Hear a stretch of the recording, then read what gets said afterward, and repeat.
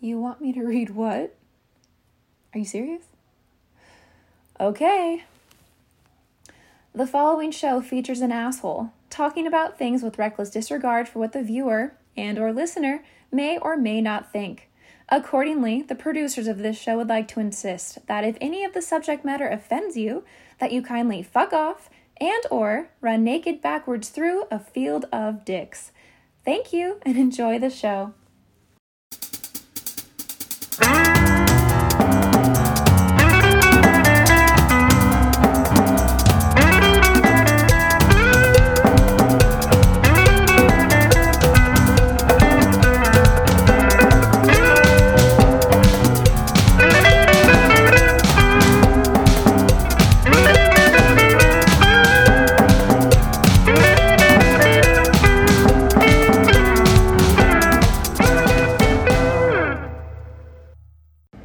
So I got a chance to talk with Corinna Coffin about how she got into Spartan Race and OCR to begin with, and like her long athletic career, along with getting caught up on what's going on with DecaFit and just also some sound nutritional advice. And it's a long interview, lots of good information.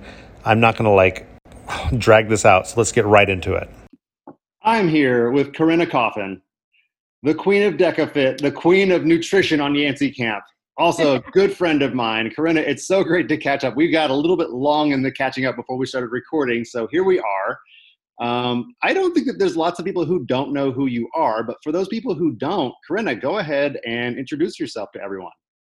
Oh, thanks, Bill. Thanks for having me. And hello, everyone. Thank you for listening. As Bill so kindly put it, I am I'm one of the athletes for DecaFit, which is Spartan's newest. We'll talk about it a lot on this podcast for those of you who don't know, but it's basically Spartan's latest race series edition. So I feel fortunate to be on kind of the leading cusp of that with the team. And I'm on the Spartan Pro team for the short course stadium series. That's kind of my area of racing right now. And as Bill also said, I am a registered dietitian, and so I spearhead the Yancey Camp Nutrition program, which is essentially one-on-one nutrition coaching with me, but catered to more towards the athletic population and, specifically for obstacle course racing and performance improvements. So I don't know if that's what you meant, Bill, with that's not obviously, that doesn't define me, but that is OCR related for our listeners. Absolutely. Who are curious. And you touched on so much that we're going to just completely talk about and touch on during this podcast. And one of the things that I don't even know where to start right now, because there's so much that I want to get into, but I do want to get into your background, because people may or may not know you because you took a little bit of time off from Spartan Race and you chased Tough Mudder, TMX. But you've been around for a while. I remember you jumped onto the scene in 2014 and you were tackling every distance in the Virginia area. Notoriously, I believe that your real coming out party might have been the Wintergreen Super, the absolute decimator of people's dreams and hopes and souls. And you had a really phenomenal 2014, even getting on the podium at the World Championship the last year that it was in Vermont. Yeah. Oh, that was such a great year. Just thinking back to it, it was such a great year to be in the sport of obstacle course racing. Of course, I was totally new to it, but I mean, thinking back to Wintergreen and Killington the 2014 World Championship, those were some epic courses. And I just think, that, of course, I love Spartan Race as it is now, but thinking back to that year, it was lots of obstacles, lots of upper body, lots of, obviously just really tough terrain, but really exciting. And I feel perhaps maybe it's shifted a little bit more away from that, more on well-groomed mountains. And, obviously for Tahoe, the World Championship, it's a lot of running and not necessarily as much obstacle heavy, in my opinion, at least when I compare it to Killington that year. So, gosh, I just have so many great memories from 2014, and it's been fun to relive those like races from the past a little bit with Spartan doing the kind of the rewind series on Facebook and Instagram these days. So it's fun to go back and like, gosh, that was such a cool race, or, you know, what a cool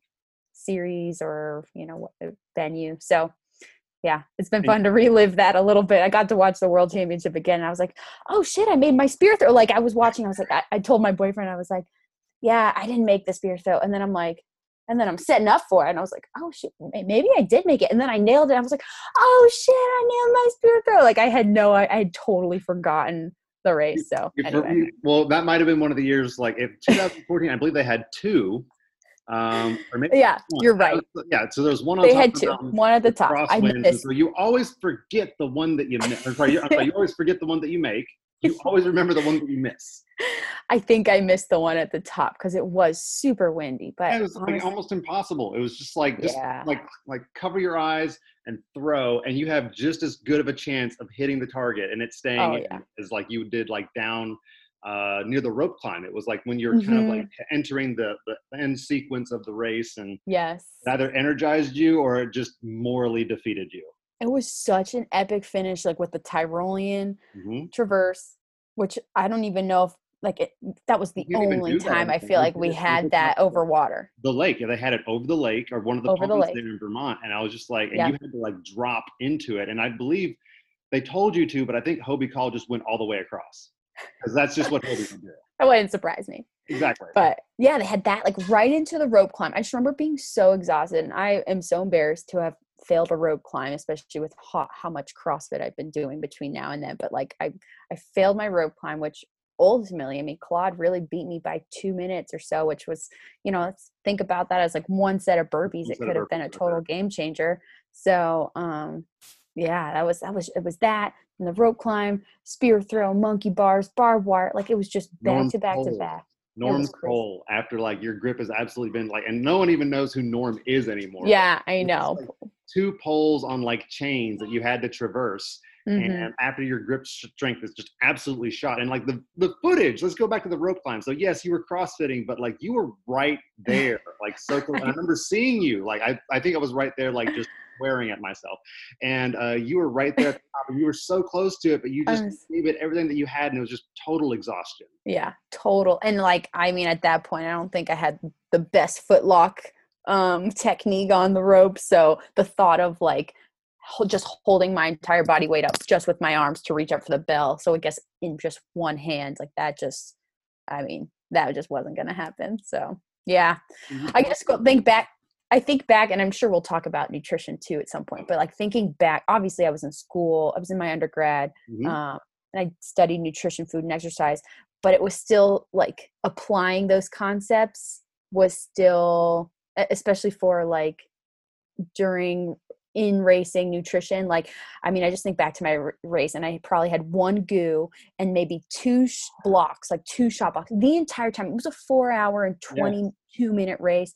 And I maybe had 60 grams of carbs total. Like, it just blows my mind what I did or what I didn't do. And I just, like, watching the rewind a couple weeks ago, I was like, God, I just think back to what things I could have tweaked, like nutritionally, even though I will say, like, I'm really impressed that I was able to do so well with a lack of nutrition, but to have lost by 2 minutes and knowing so much that I could have done and it could have improved upon, it was a little bit heartbreaking.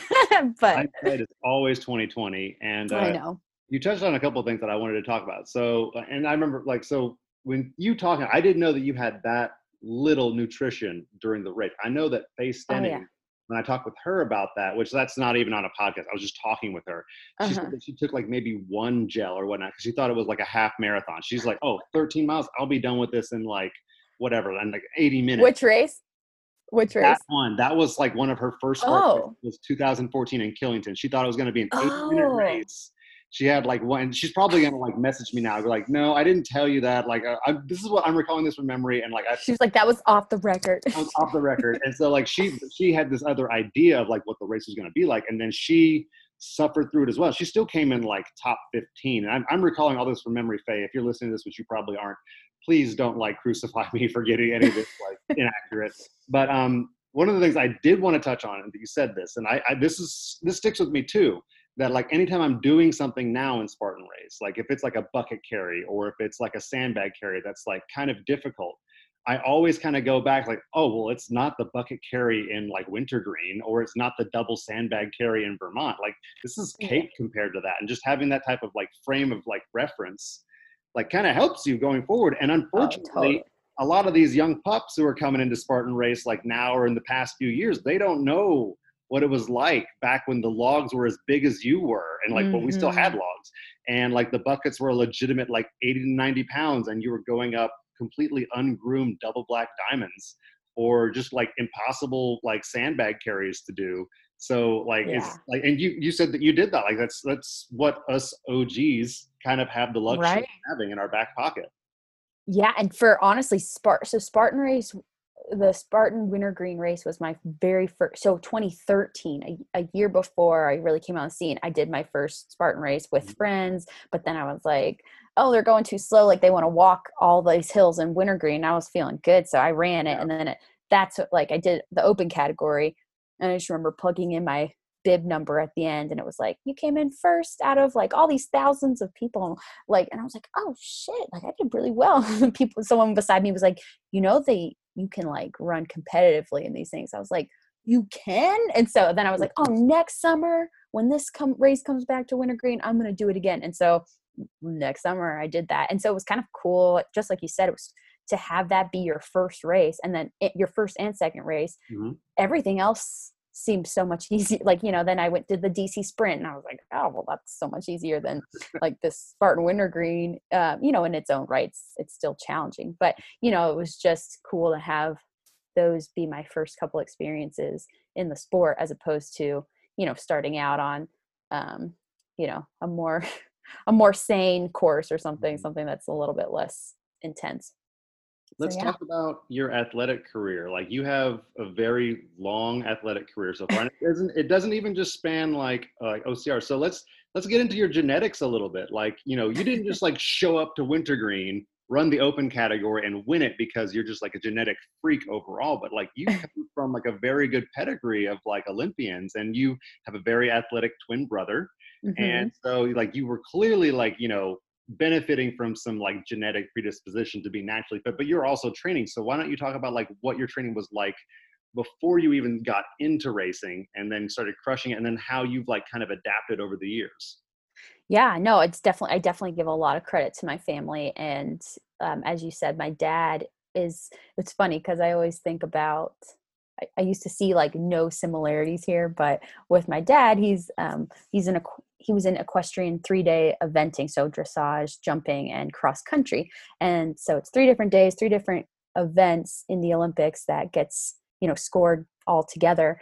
And going back, especially once I started obstacle course racing, like seeing a lot of photos of my dad during the cross country event. I mean, you are out in the woods with your horse doing these insane, like now it's again more groomed now, but looking back then, like you're jumping crazy logs and water jumps, and you're like this one picture of my dad has him like he's taking the horse through this shed and jumping out the window down onto a really steep hill. And like, so these horses and their riders are doing crazy obstacles all throughout the woods, all different types of terrain.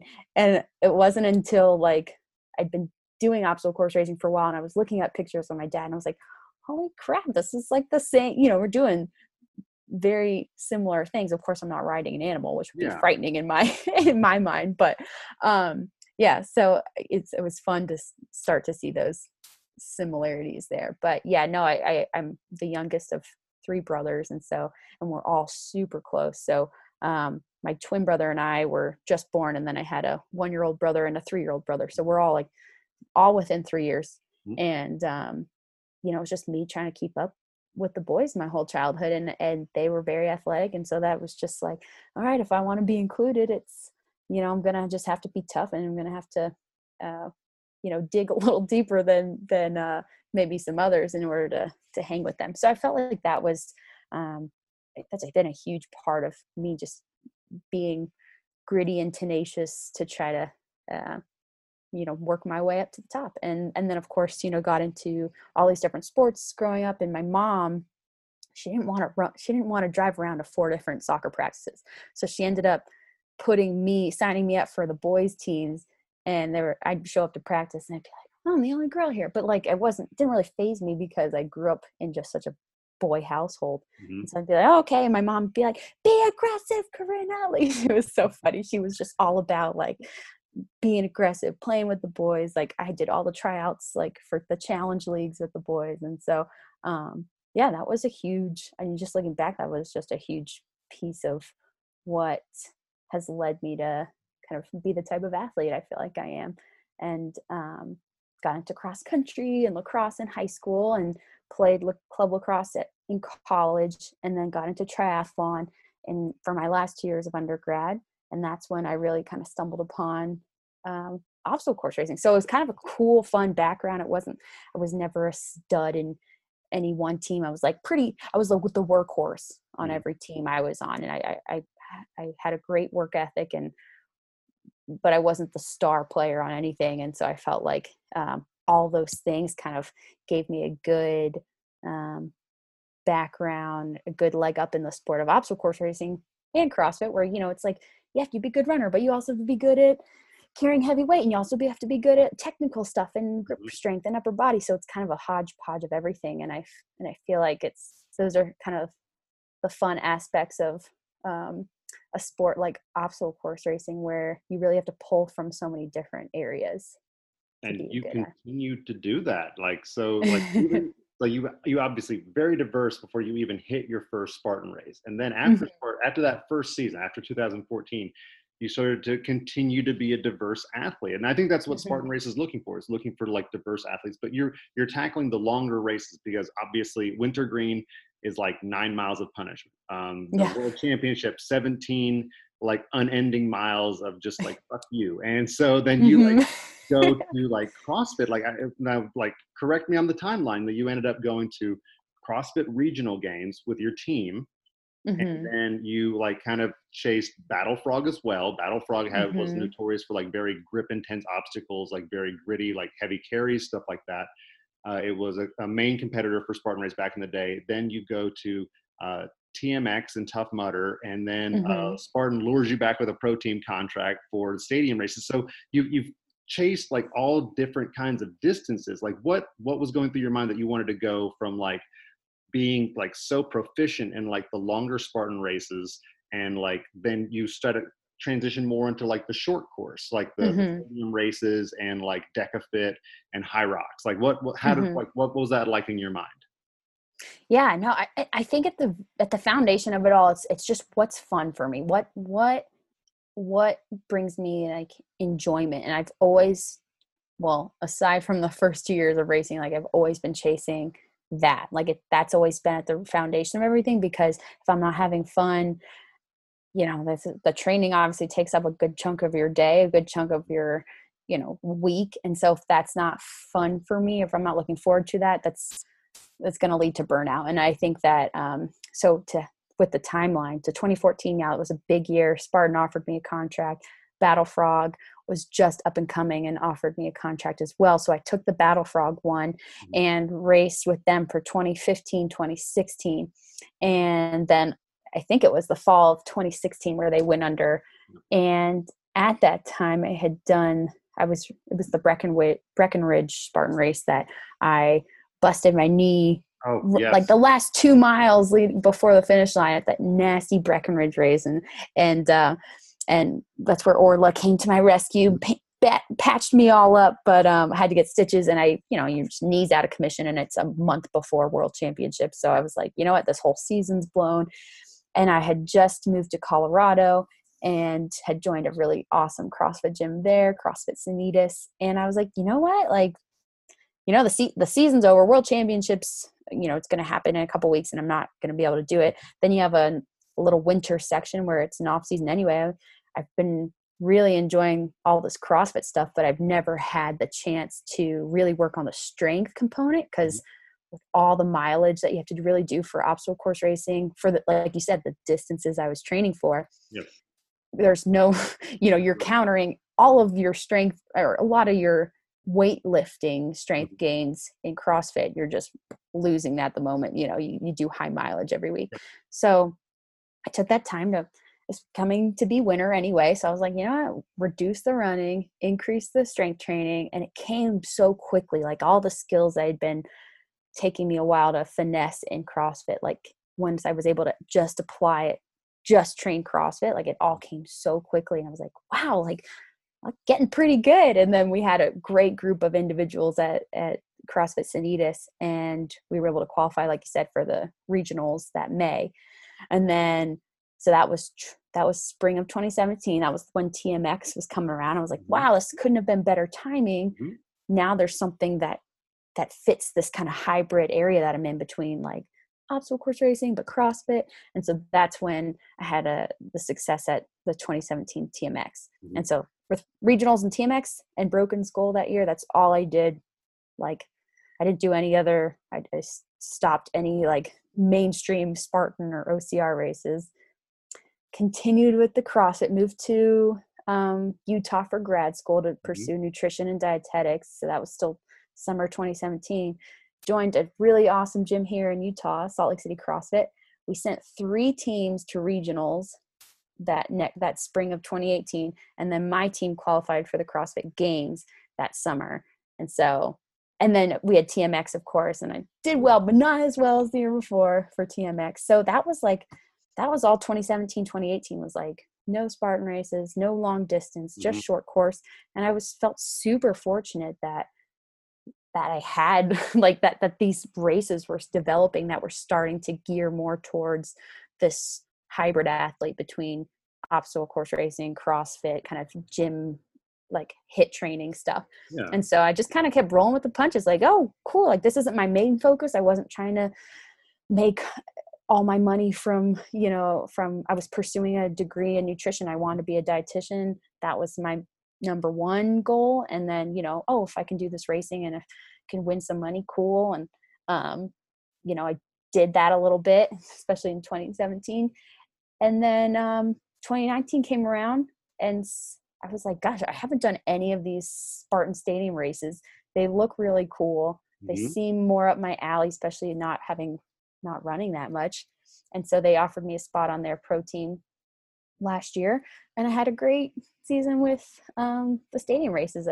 And now it's 2020. So, I mean, it's been kind of fun, but I've had so much fun during all of it. And the moment I'm like, nah, I'm kind of done with this longer course stuff, or I'm kind of done with the CrossFit, or, you just kind of go through phases, and I like to listen to that. And I'm, like I've said, there's like this world of fitness has just evolved and keeps evolving. I feel like there's something out there for everyone, regardless of, what it is you're interested in, whether it's short course, long course, CrossFit, like ultra running, like there's just so many options. And so I've just been following what sounds good, what seems fun, what I feel like doing. And that's really never directed me in a way that I don't enjoy. So I know that eventually it might not all pan out to be like this perfect, everything it lines up the way I could never have imagined it, but enjoy. There might come a time where I'm like in a little bit of a pickle there, but at the same time, it's kind of just fun to roll with the punches and to train and enjoy what I'm doing. It sounds like you're following your heart, and that's the most important thing, because if your heart's not in it, then you're just not having any fun. And it does sound like you're just going, like, and you're very adaptable. And as you demonstrated with just like the plethora of like different sporting events and like that you've done throughout your life. So you just go, and that's a very like awesome thing that you have the ability to do, especially as you're like, chasing your graduate degree. And is it dietetics or nutrition? It's sports nutrition and dietetics, but it's the dietetics aspect is because is the schooling that leads to me being a dietitian. So I completed that. That was I was a 2-year program. I finished that last spring. And so, and being in the health and wellness sphere, that's, I think longevity of health and wellness is definitely at the forefront of my mind. Like it's great to to be in the here and now and focus on, what my strengths are at this point in time. But to what you said of like following my heart, as cheesy as it sounds, it's like I really believe that if you're enjoying what you're doing, obviously from a work standpoint, but then also from an athletic standpoint, that's just that much longer you're going to be in the game for, because you're doing it truly out of a place of joy and love, as opposed to, oh God, I gotta go run today because that's what my programming has on it, and like I don't really want to. And like there's nothing wrong with that. And sometimes it's good to just push through some things that you don't want to do and just embrace the discomfort. But at the same time, I think there's a way to do it where it's just you're totally enjoying it. And that's and even though COVID is we're kind of in this weird situation right now in 2020 with this COVID stuff. It's, again, for me, it's an opportunity to delve into areas that, especially being in Utah, and I realize that I'm in a very fortunate situation and really great place geographically to enjoy so much of the outdoors. But it kind of gave me a little wake up call. Okay, you don't need, okay, no gym. That's okay. Like I just start getting back into running, and I fall in love with that all over again. And it had been a little while since I'd done some true distance. And then on days where my legs are just like, yeah, we can't run anymore, then I'm like, oh, I'm going to bike. And then pools have finally started opening the last 2 weeks. So like we've just been swimming a lot. And so it's been fun to just embrace, like go with the flow and kind of use the resources that I have available to me at this point in time, and kind of take the focus away from the gym and get back into longer distance stuff. So it's just kind of fun to just go with it and not put so much like stress on yourself to like do something in a certain way just because like you think that that's the only way to go, or that's the only thing that you're going to be the best in. And so you have to pursue that. Yes. And you touched on something that I want to like talk about as well. Like there's going to be some periods of time whenever you are like going through a regimen or a training regimen that you're going to have, like with Ian does amazing programming for me, and I love working with Ian. Sometimes there's just a workout where I'm just like, fuck, I don't want to do that. But I know it's going to make you better. But like whenever you are starting to like experience that feeling like day in, day out, you're either training too hard or you're just not enjoying it. So it's just probably best to like, kind of get a mental reset and figure out, hey, is this something that I want to do long term? And it sounds like, as you're going through like COVID-19, because we've all had to go through COVID-19, and I swear to God, I never want to run pavement ever again. You get a chance, because you do live in like lovely Utah, lovely state. Yes. That you get to like kind of explore all these different modalities. Like you've got great mountain biking, you've got great like trails to go run. By the way, thank you for showing me those trails back in September when I was there. Yes. Glorious trails. Still think back to that. So we're going to have to hit those trails again whenever I come back to Utah. Yes. But you get to like kind of experiment with your fitness, and like fitness isn't like, it's not in a box. It's not something where it's like, this is all you can do. And I'm sorry, that was a really bad CrossFit pun, but it's, you can think outside the box. You can. No, and you're totally right. And I think it was a blessing that CrossFit changed. So obviously 2018 was a great year, and I still wanted to pursue CrossFit like after the games, but then they changed the rules and made it so that it was, you have to come in first place at one of these sanctional events as a team or an individual to make it to the games. And like, I just knew with how many different awesome teams there's going to be that are traveling all over for all these sanctionals, that just wasn't going to happen. And at first I was really salty about it. And I was like, you know what, this sucks. This is like, why would they make these changes? But then it was such a blessing looking back. 'Cause I'm like, it gave me a wake up call. Like, hey, you've spent the past 2 years, like primarily in a CrossFit gym. I've lived in Colorado. Now I'm lived in Utah, and I really haven't been able to explore in the capacity that I should have, like these areas and outside of the box, outside of the actual gym. And so it was really cool to use 2019, like I said, to get back into training for these obstacle course races, use more time to find my fitness outside of all my training. And I was like, oh wow, like the reason we do all this stuff is because, you know, I think what people started off doing CrossFit was that, hey, doing this method of training really allows me to do so many, like I could jump on a mountain bike and hang with pretty decent mountain bikers, or get in a pool and do this, or, you know, hike some mountains, and my fitness is just overall in a really good place. And so then you get so stuck in the sport of fitness itself, like whether it's obstacle course racing or CrossFit, sometimes you just see so zoomed in and you forget to like notice how it applies to other things. And at least that was the case for me with CrossFit. And so I'm just glad that, you know, that was a chapter, and I wouldn't have changed it for the world. And I like really loved going through that experience with my CrossFit teammates. But now I'm getting so much more enjoyment out of being outside and taking advantage of the location I'm in. And, you know, if I move to Kansas, maybe I'll start going back to like, you know, a CrossFit gym, because it's Kansas. But, you know, right now it's Utah. And so I've just been really enjoying exploring and trying everything. If you move to Kansas, I just can foresee professional corn shucking in your future. You know, Kansas City was actually pretty cool when I drove through it. That's professional barbecuing. You're also like, so it was a blessing that the CrossFit Games did change their qualification rules, and you're just too nice of a person, honestly, to talk like the amount of shit that you'd have to do, like Hunter McIntyre did, to get a wild card spot. So. Yeah, you know, that is my leg up on it. I'm like, yeah, Hunter actually qualified for it, but that's cool, you know, because obviously, I mean, props to anyone competing individually at the games, because that is a whole other animal. But at the same time, it was a ride to get there as a team as well. And I much prefer doing it with people that I love and enjoy being with. So that was a really, really cool experience. But, absolutely.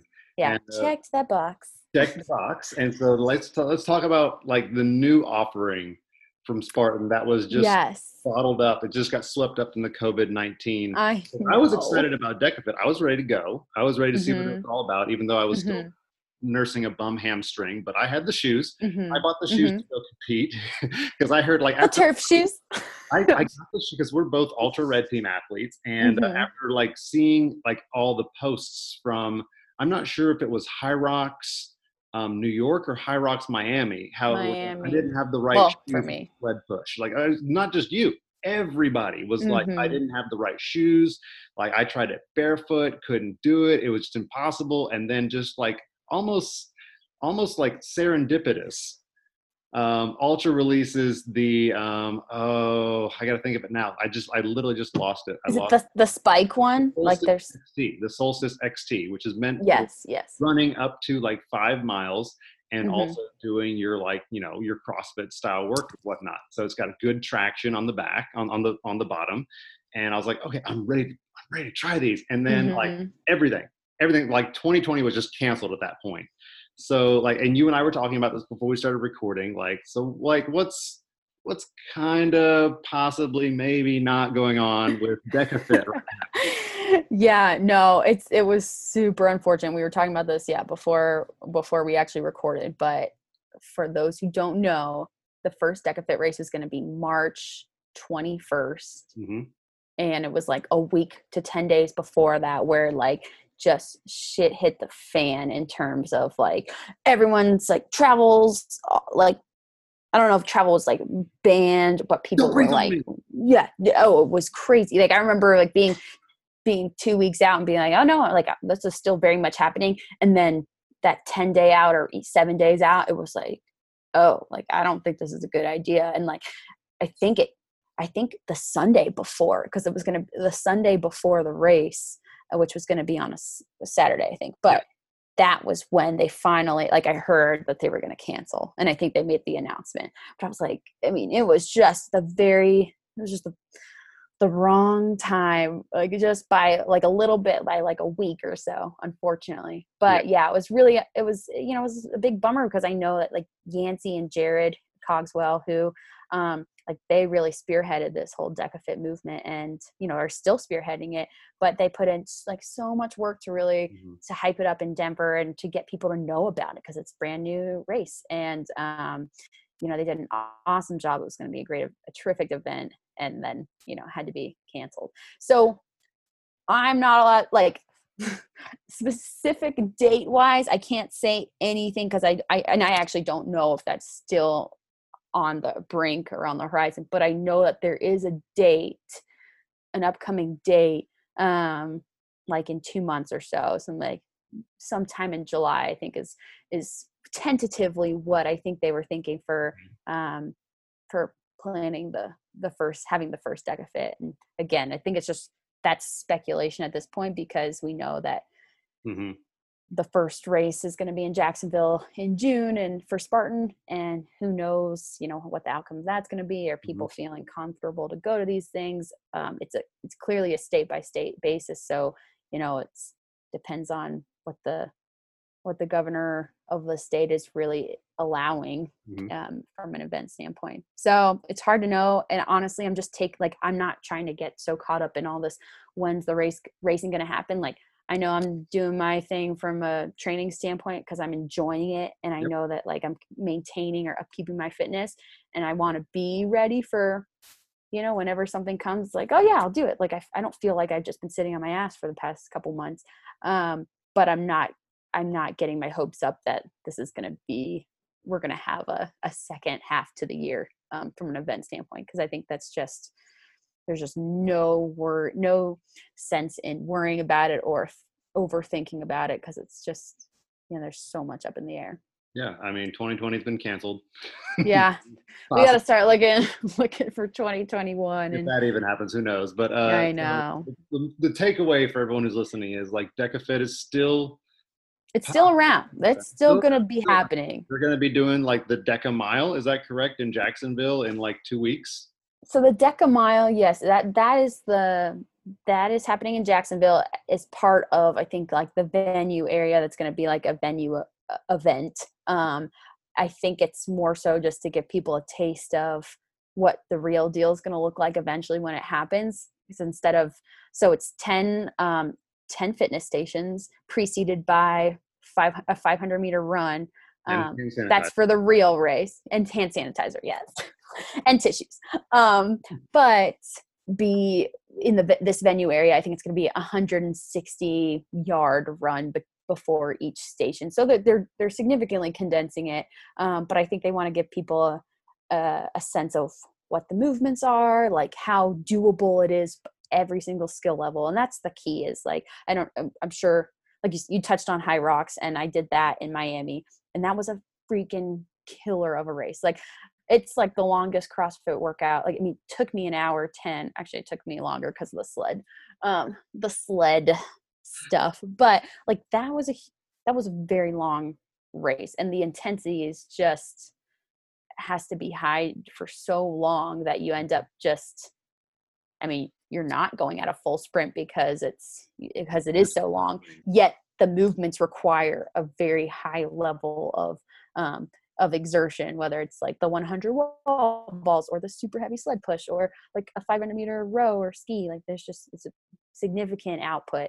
So with the DecaFit, I love that it's probably half the time of that. So I think the guys and girls are going to be like 30-40 minutes tops for these for the DecaFit, which then allows you to keep that intensity quite high. Like, you can definitely, it's like a Spartan Stadium race where you were going hard for those 35-40 minutes or 30 to 35 minutes, and that's maintainable. Whereas with High Rocks, I just like, you were just dead crossing the finish line.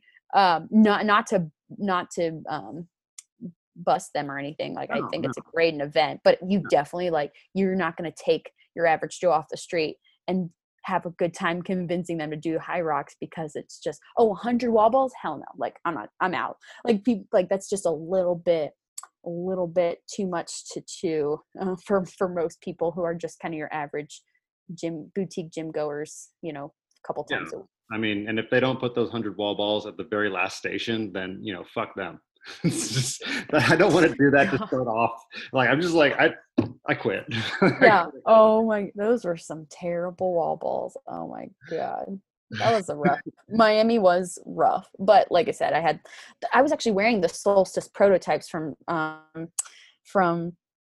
Ultra for that race, and they feel a little bit different than the ones that are That are now on their website, which I run in all the time Mhm. now, even for kind of longer mileage. Probably shouldn't, but anyway, I love them. But yeah, I was just having some serious issues with the carpet. But a lot of people were, and I remember I took off my shoes, I took off my socks, I put my shoes and socks back on. And then I ended up mowing the lawn with this sled. Like I wasn't even pushing it on the metal slabs that you're supposed to. I lifted it up like a wheelbarrow and pushed it on the edge finally, and it took so much out of me. I think I was at the sled for 9 minutes, and Faye and Imka like had no problem. I compared to Imka, she did the sled push in like, I think it might have been 3 minutes, around through the 3 minute mark, and here I am, like a lot bigger than Imka in terms of muscle mass, I'd say. Like she's still a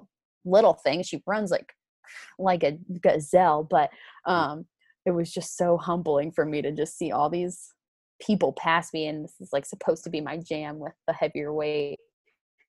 I was really looking forward to the sled push because I was like, oh, this is my time to get ahead from all these little fast runners. So yeah, it was I disheartening. think it was an equipment malfunction, to be honest with you. If like all these tiny runners are passing you at a sled pull, Oh probably. my gosh. Well, the sled pole was where I think Oh, I sled had push, the sled fastest push. time for Yeah, the pole sorry. was Sorry. gnarly too though. That's But it was the Spartan in me coming out. I'm like, sled pull. Wait, no, not that. no, it was a good race. It was, I mean, I threw myself a little pity party in the middle of it, and then I was like, get over yourself. Like, so what? You're not gonna win. You're not gonna podium. Cool. Like, just finish. Like, this is just like any other cross workout. Like, Yeah. just take it as a True training day and champion. move You didn't forward. walk off and throw a hissy. One girl, she was one of the girls from Germany.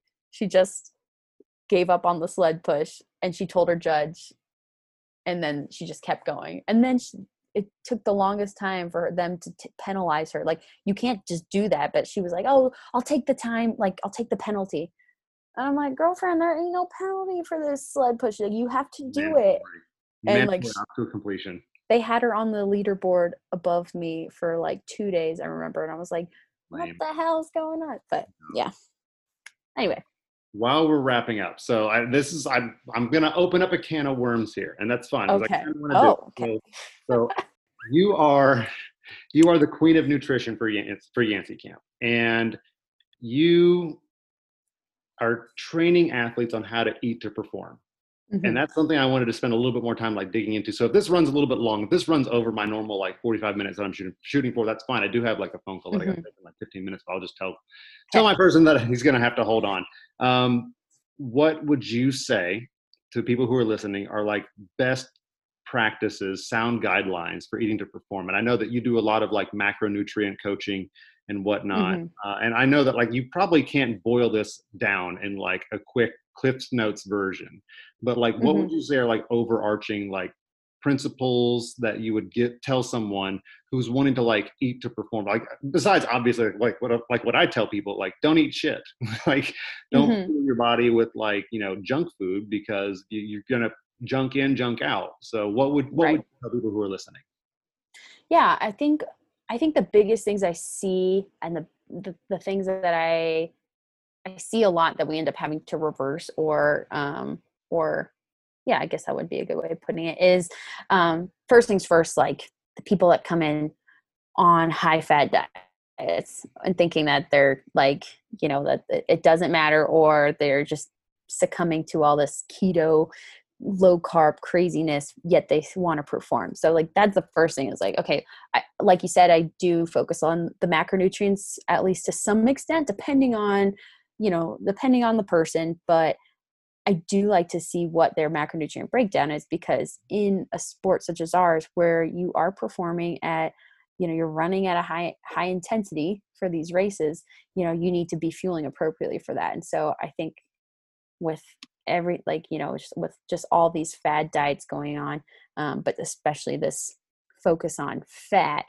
you see a lot of people like wondering why, they're not improving their performance, and or feeling like super low energy levels, and they're eating a very high fat diet. Mhm. So obviously reducing the fat, increasing the carbohydrate is kind of like that first primary step that's really important. And also for athletes too, like we look at protein as well, because I think a lot of, especially women, tend to be consuming very low amounts of protein, and they want to put on muscle. Yeah, I know, I see you pointing yourself, and I point to myself in this too, and this is something that I constantly work on day in day out. It has to be a conscious decision for me to get protein at every single meal, and and have more than 3 meals a day, so that I can hit my target goals. Yeah. But especially if you are looking to increase lean body mass, like someone like you and I, we have a good amount of lean body mass, so we might not be like trying to increase all that much for our goals. Maybe you and I are more in a maintenance, like we want to maintain lean body mass. But then you have people who are maybe a little bit um wanting to lean out, wanting to increase lean muscle mass, wanting to increase their performance or improve their performance, and their protein's really low, their carbohydrates low, and their fat's high. And it's like, hey, that's all those things we need to change or make adjustments to, because those are all not helping you in this situation. So I think that's like trying to explain the importance of carbohydrates in a society that is very much anti-carb these days Mhm. is definitely a challenge. But like you said, carbohydrates is a huge category of foods. We've got an entire spectrum of like healthy versus like less nutrient dense carbohydrates. Mhm. And I think there's a time and place for carbohydrates all along the spectrum. But at the same time, like, we don't need to be, we don't, all this highly processed, high sugar carbohydrate sources don't need to be a staple in our diet. And so it's hard because people are like, carbs are bad. And it's like, well, some carbs, are not going to be beneficial in in your situation, or just for a healthy diet. But we don't need to generalize all carbohydrates in this category, like as being like as not serving you. And so trying to do some carbohydrate education is really key. Also, like with fasting and time restricted feeding and like all that stuff, Mhm. I think the research is really I think there's a lot of really promising research in those areas, and it's very fascinating to read about it. But people have to realize the context in which they're applying those things. And like, especially for athletes looking to improve performance, fasting might not be the answer. Like, yes, there's a lot of health benefits for, I for some clients, I do implement time restricted feeding where, hey, let's keep it to a 12-hour time feeding window where, 8 a.m. you have your first meal, 8 p.m. you finish. So, it keeps, especially for those who are trying to reduce caloric intake, or tend to eat the majority of their calories at night when, they're just snacking a bunch after dinner. That's a great method to keep intake, within certain parameters, Mhm. and not get too carried away in the evening hours. But at the same time, like for someone like you or I, if we're focusing on, and use myself for instances because I apply everything that I learn and support, like those are all things I'm trying to implement for my own self with my own performance outcomes. But for a lot of athletes, there's a bigger issue of not eating enough. And so when you start getting into all this fasting, it's like fasting is fasting. Like, you're fasting means you're not eating. And so if you have an issue with getting enough calories in your day, then that shouldn't be a focus for you. That's not going to be something that's going to support your goals right now. Mhm. And so I think a lot of people have to realize that. And I know for me, if I restrict my intake to 8 or 10 hours a day, and I know that it's hard for me to get the amount of calories I need or protein. Like if I can't put the amount of protein I need and space those between meals and snacks within an 8 to 10 hour time frame, then you bet I'm not going to follow that, because first and foremost, for performance outcomes, I need the calories. And so that should take precedence. And for athletes who like train in the morning, it's not going to make sense for them to always go into their morning workout fasted. Yes. And more so, it's not going to make sense for them to go in fasted and then not eat after their workout for another couple hours, just so they can keep this time window of, 8 hours of fasting. That's, now you're not fueling your workout and you're not recovering from your workout. And that's a terrible timing for that. So I think, depending on your schedule, depending on your goals, fasting can be something to implement in a smart manner, but it can also be very detrimental depending on how you're doing it.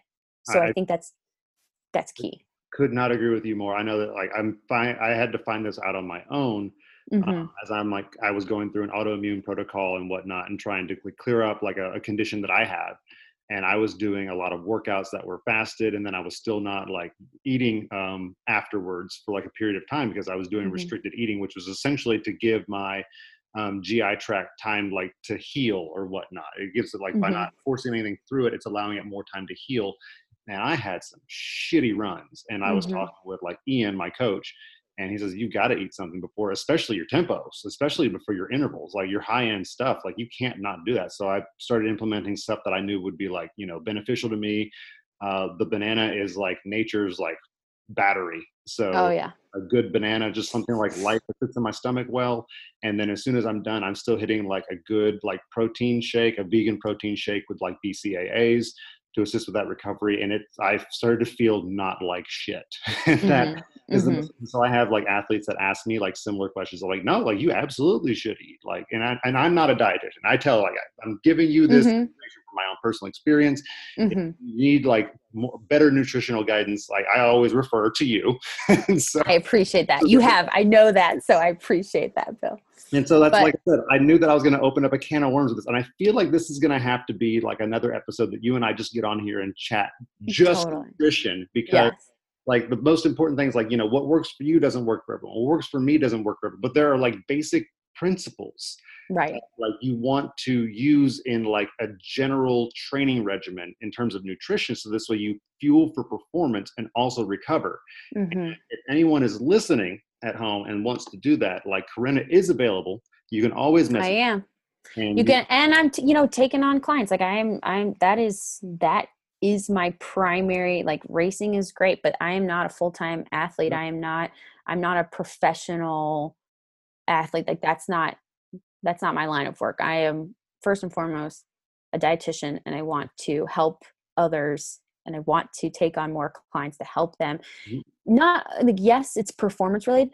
I also have many clients who are looking to, lose weight, change body composition. I get all that. And I think that a lot of times people don't realize that by focusing on improved performance, they can achieve the compositional goals that they're looking for inadvertently. And so I really like it when people have a performance goal, and I encourage everyone to have a bigger goal, a more specific goal than just lose X amount of weight or get down to X amount of body fat, because having an actual